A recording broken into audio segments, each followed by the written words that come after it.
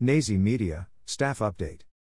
Cover photo courtesy, 6 ABC Action News. Don't forget to like and subscribe to our YouTube channel.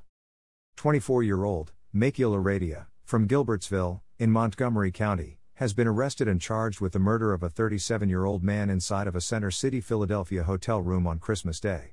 A 6 ABC Action News report said Heredia was charged with murder, burglary, and possession of an instrument of crime. Photo, 6 ABC Action News. Investigators say Heredia forced his way into the hotel room and shot the victim in the head.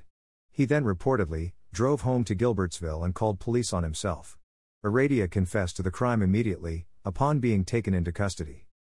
A preliminary investigation led police to believe Heredia's motive for killing the victim was jealousy. The victim is reported to have met up with Heredia's ex-boyfriend at the hotel at some point before Heredia arrived.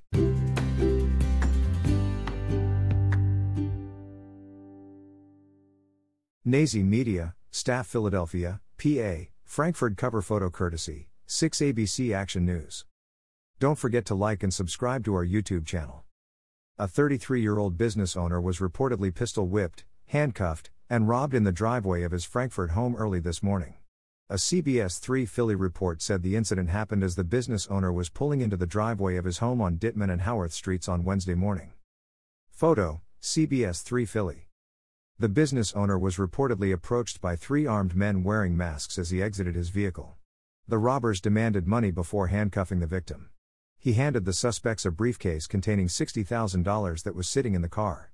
The suspects fled after getting the cash. The victim ran several blocks to a friend's house where he notified the authorities. He was taken to Jefferson Torresdale Hospital where he was last reported to be in stable condition.